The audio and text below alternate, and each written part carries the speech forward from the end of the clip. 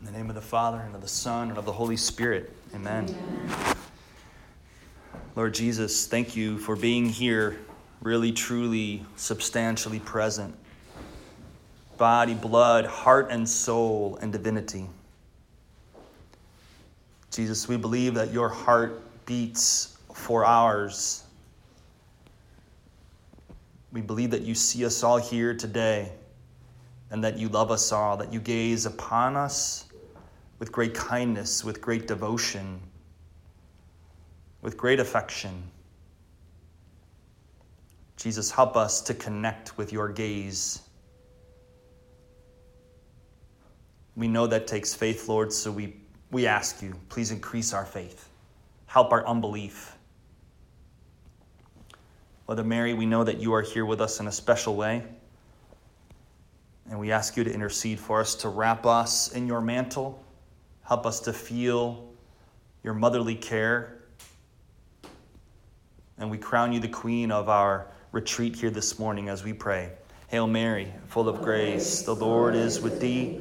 Blessed art thou among women, and blessed is the fruit of thy womb, Jesus. Holy Mary, Mother of God, pray for us sinners, now and at the hour of our death. Amen. In the name of the Father, and of the Son, and of the Holy Spirit. Amen.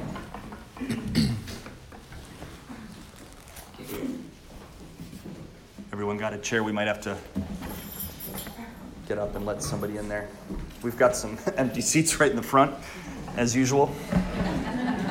Like any good Catholic event. These seats aren't more expensive, you know. Everyone got a chair? We've got, you good? There's 2 open seats there too. You can slide in up here.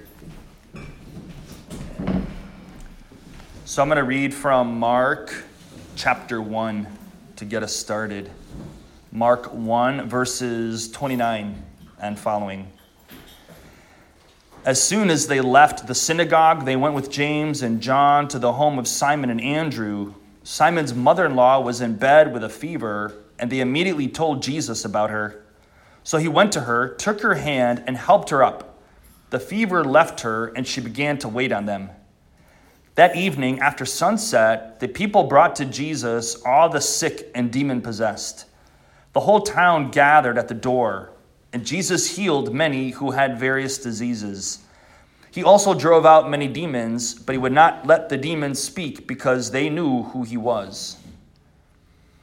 Very early in the morning, while it was still dark, Jesus got up, left the house, and went off to a solitary place where he prayed. Simon and his companions went to look for him, and when they found him, they exclaimed, "Everyone is looking for you." Jesus replied, "Let us go somewhere else, to the nearby villages, so I can preach there also.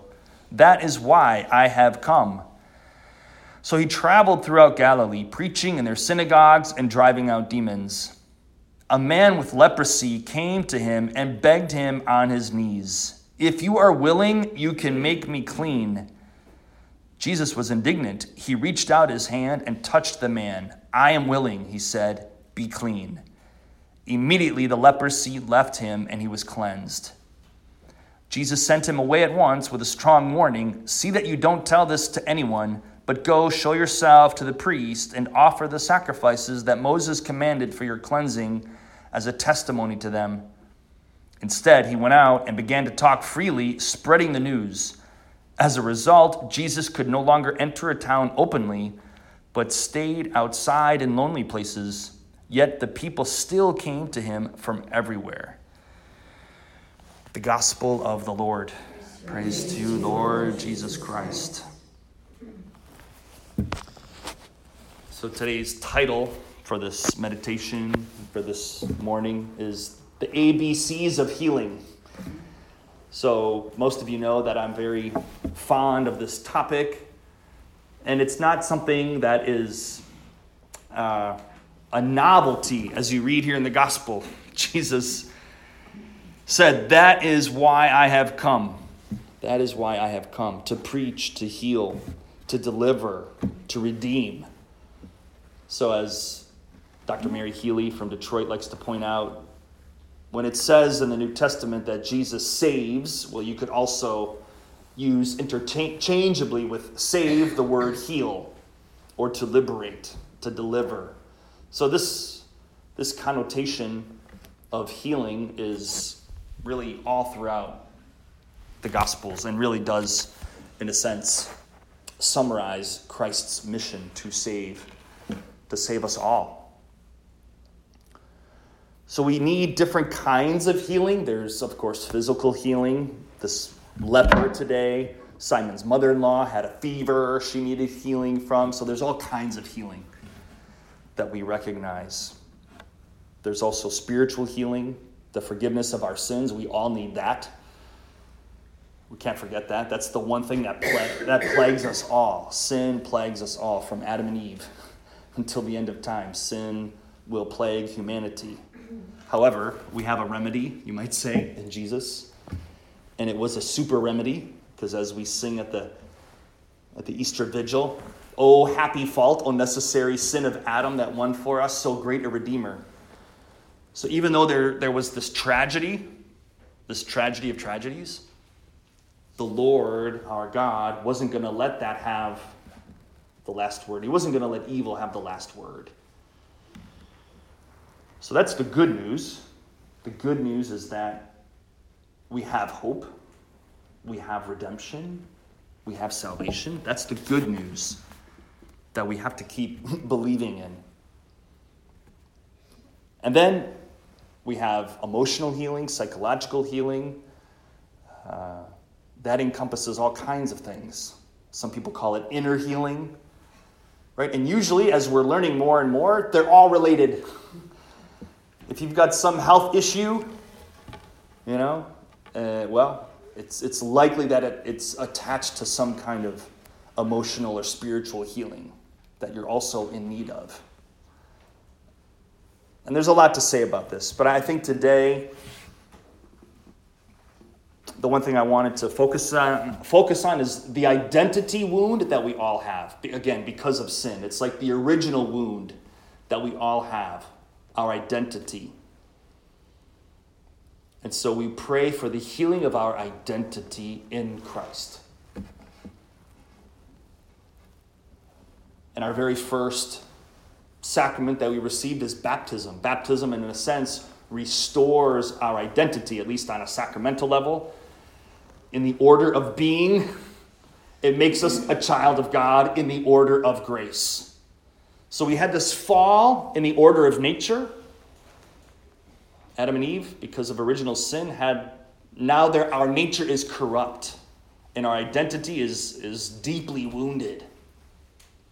But God, with his grace, which is to say with his power, his presence, his love, his mercy, he comes in and he heals our identity. He restores it.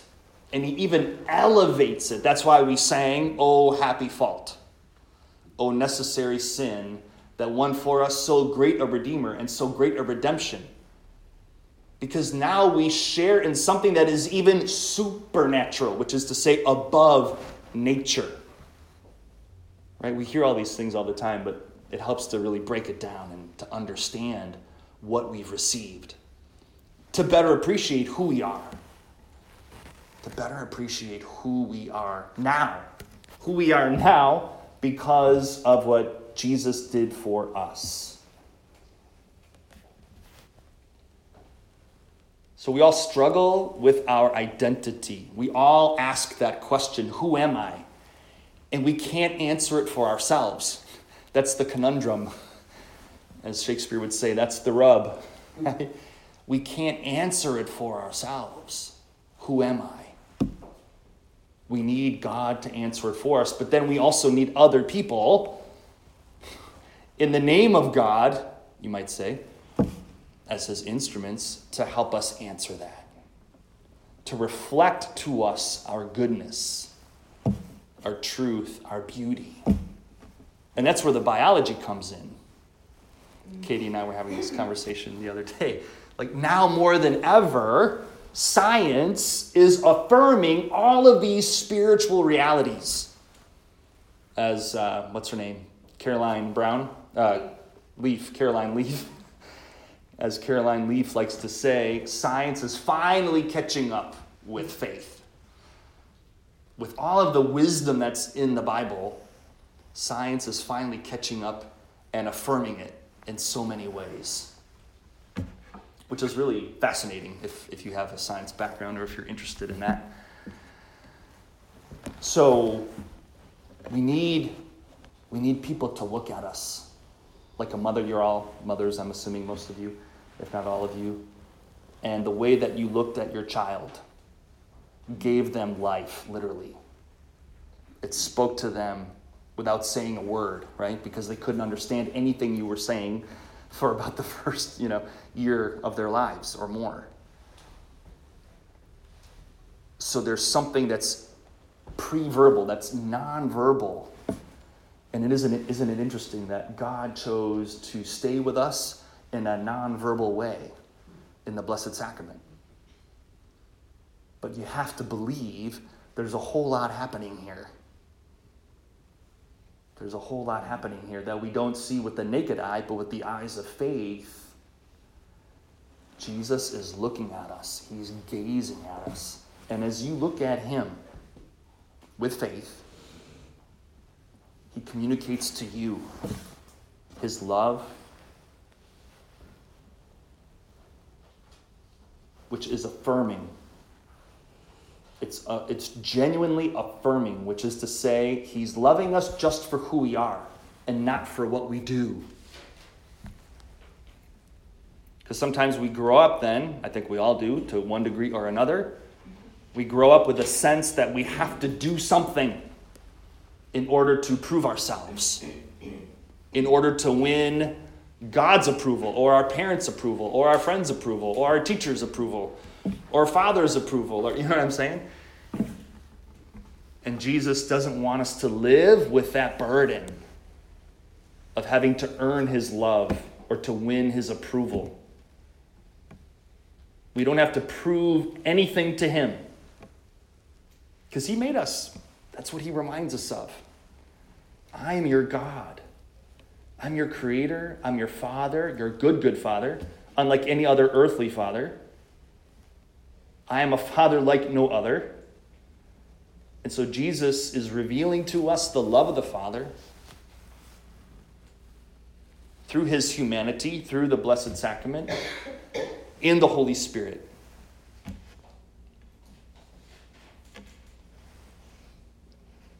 You've heard me say this about baptism, but it's a good thing for all of us to remember and to appreciate.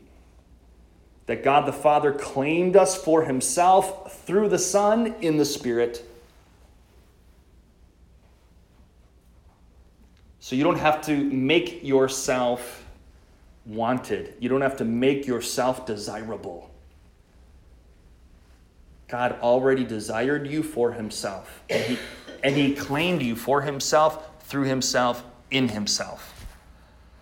It's the most Trinitarian action there is. And then all other love and friendship flows from that, from the Father, Son, and the Holy Spirit. It flows from there, and we're ultimately all going back there. And that's just a good thing to remember. As we live our lives, they can be so hectic, so fast-paced. But moments like this are really precious because we slow down very intentionally, because we could all be somewhere else today in the middle of the week, but we chose to be here, to be with the one who's always here, who just waits for us and who invites us to come to him. All of us who are laboring and are heavy laden, who are burdened, and he will give us rest. He wants to give us his rest, his peace. He wants to tell us who we are. Because if you think about it, so much of our running around has to do with our wanting to define ourselves or feeling like we have to define ourselves, feeling like we have to prove ourselves. I have to make my kids happy. I have to make my husband happy. I have to, make my boss happy. Whoever. And Jesus is assuring us that we don't have to make him happy. We don't have to win his approval. He's already approved of us. He already stamped you approved when you were baptized. I like to say he even branded us, when the priest and the parents and godparents made the sign of the cross. And the church even teaches that when we're baptized, we receive an indelible mark. A tattoo on your soul, if you will. No. But we are literally marked by God and for God and with God. So we've already been stamped, approved, wanted, desired, cherished. You've already been approved. And that can just really take away so much stress, so much anxiety.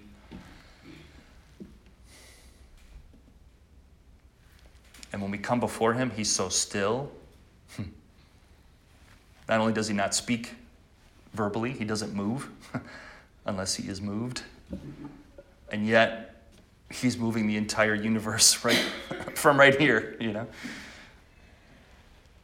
For those of you who have seen The Shack, and God the Father is there in the kitchen, but just really or maybe on the porch at this point, just kind of kicking back. And the guy is there complaining, aren't you doing anything? Why, how do you just, and she's like, well, God is like, wow, if you only knew how much I'm doing right now. If we only knew how much God is doing, how much he's doing for us and how much he's doing with us and in us. And I think it's moments like this too, on retreat, where we get to appreciate a little bit what God is doing. Some of you I know have taken up the examine prayer. And it's not just an examination of conscience, but it's the examine prayer taught by St. Ignatius,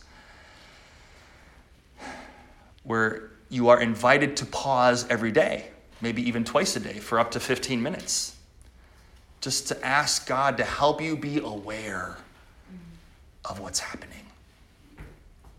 To ask God, ask the Holy Spirit to help you be aware.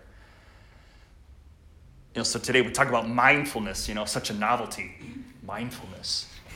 Well, it's not so novel. We just give it new names, right? But it's ancient wisdom, again, wrapped up with modern language and applications, and even, yes, scientific proof of how helpful it is to unplug these things or to turn them off, to even throw them away if you want, and to just be still. To be desensitized to all around you so that you can be sensitive to the Lord.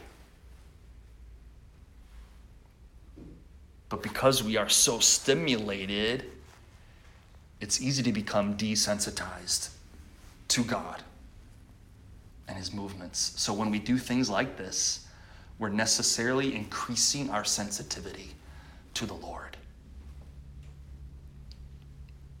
Some of you I know about Clarkston Float.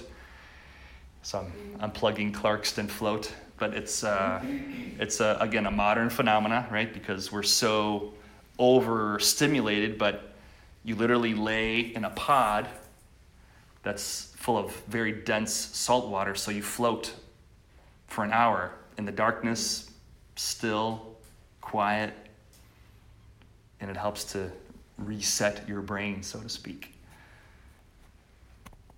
So I do it once a month now. You just lay still for an hour in the salt water and listen to nothing. You do nothing for an hour except float. So these are little ways, right, that we can all reset. Right? We all need that. We need it every day to become sensitive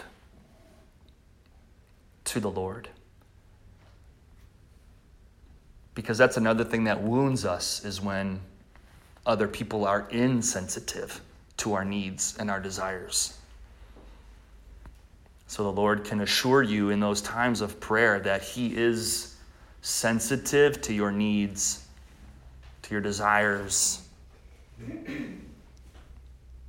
And that brings healing. If you think about it, nobody gets wounded in isolation and nobody heals in isolation. We tend to wound each other, but by the grace of God, we can also heal each other. And it's just healing to be in a room like this. What does this say to you without saying anything? I'm not alone. I'm not alone. Who wants you to feel alone? The devil. The devil wants you to feel alone. What's one of his most effective tactics? Isolation. What did Adam and Eve do as soon as they sinned? They hid themselves. They isolated themselves. They separated themselves. And that's exactly what the devil wants us to do. He shames us. He isolates us. And he wants us to feel like nobody gets us. Nobody understands. And what does that drive us to? Despair. He just wants to get us all worked up.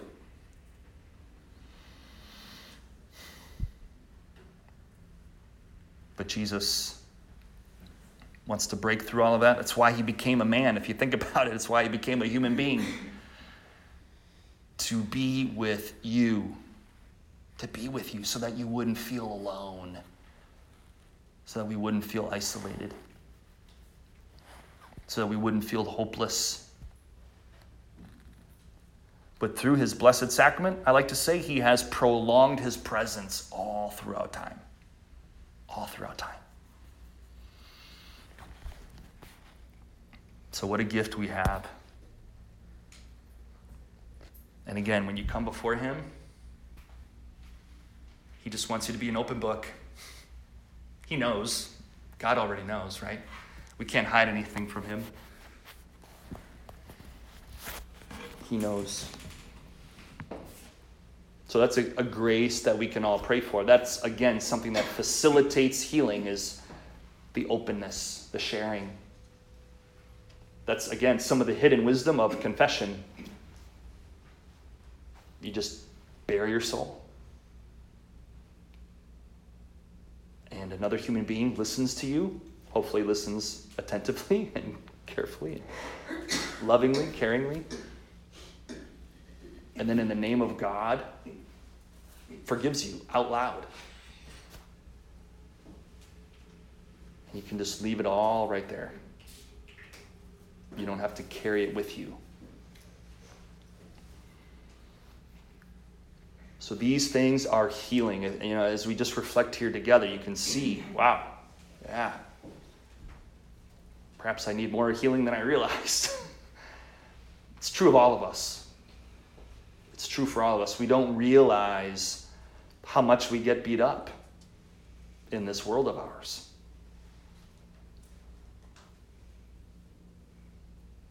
Every once in a while we get shaken up, things happen, and we get certain wake-up calls, if you will. It could be a physical thing that wakes us up to a spiritual thing, or vice versa. But there's a lot of hope. There's a lot of confidence. There's a lot of goodness here. And we tend to be very hard on ourselves, but Jesus doesn't want to be hard on us. He isn't hard on us.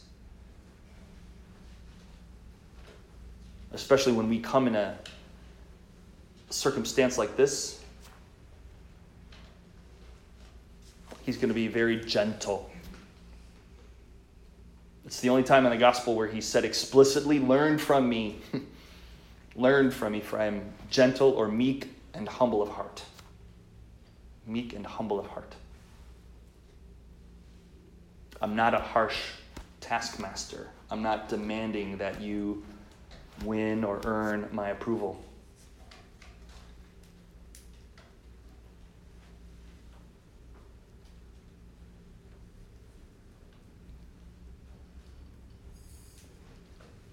So it's his presence then, his love, his Holy Spirit at work. Sometimes imperceptibly, for sure.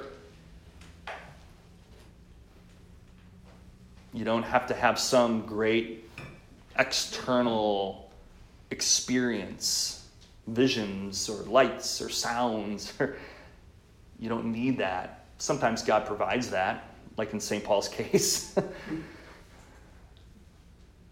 But we don't necessarily have to have that happen.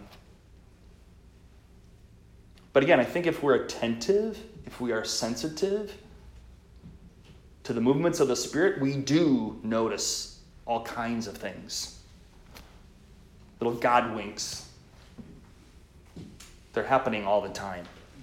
And that's another good reason to pause every day or a couple times a day. How often was God winking at me today? How beautiful is that? He's just thinking about me all the time. He can't stop thinking about you, in fact. He's infatuated with you. He's obsessed with you, you could say. He's obsessed with you in a good way.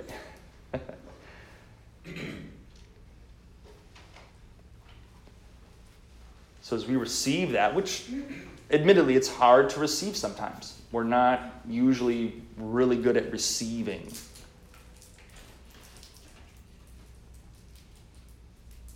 Why is that?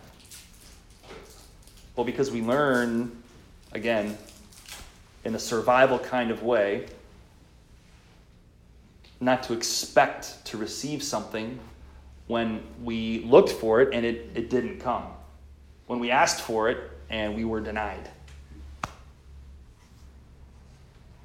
So as my dad used to say, I may be dumb, but I'm not stupid. So I'm not going to keep asking. I'm not going to keep looking if I get rejected, if I meet with indifference or worse.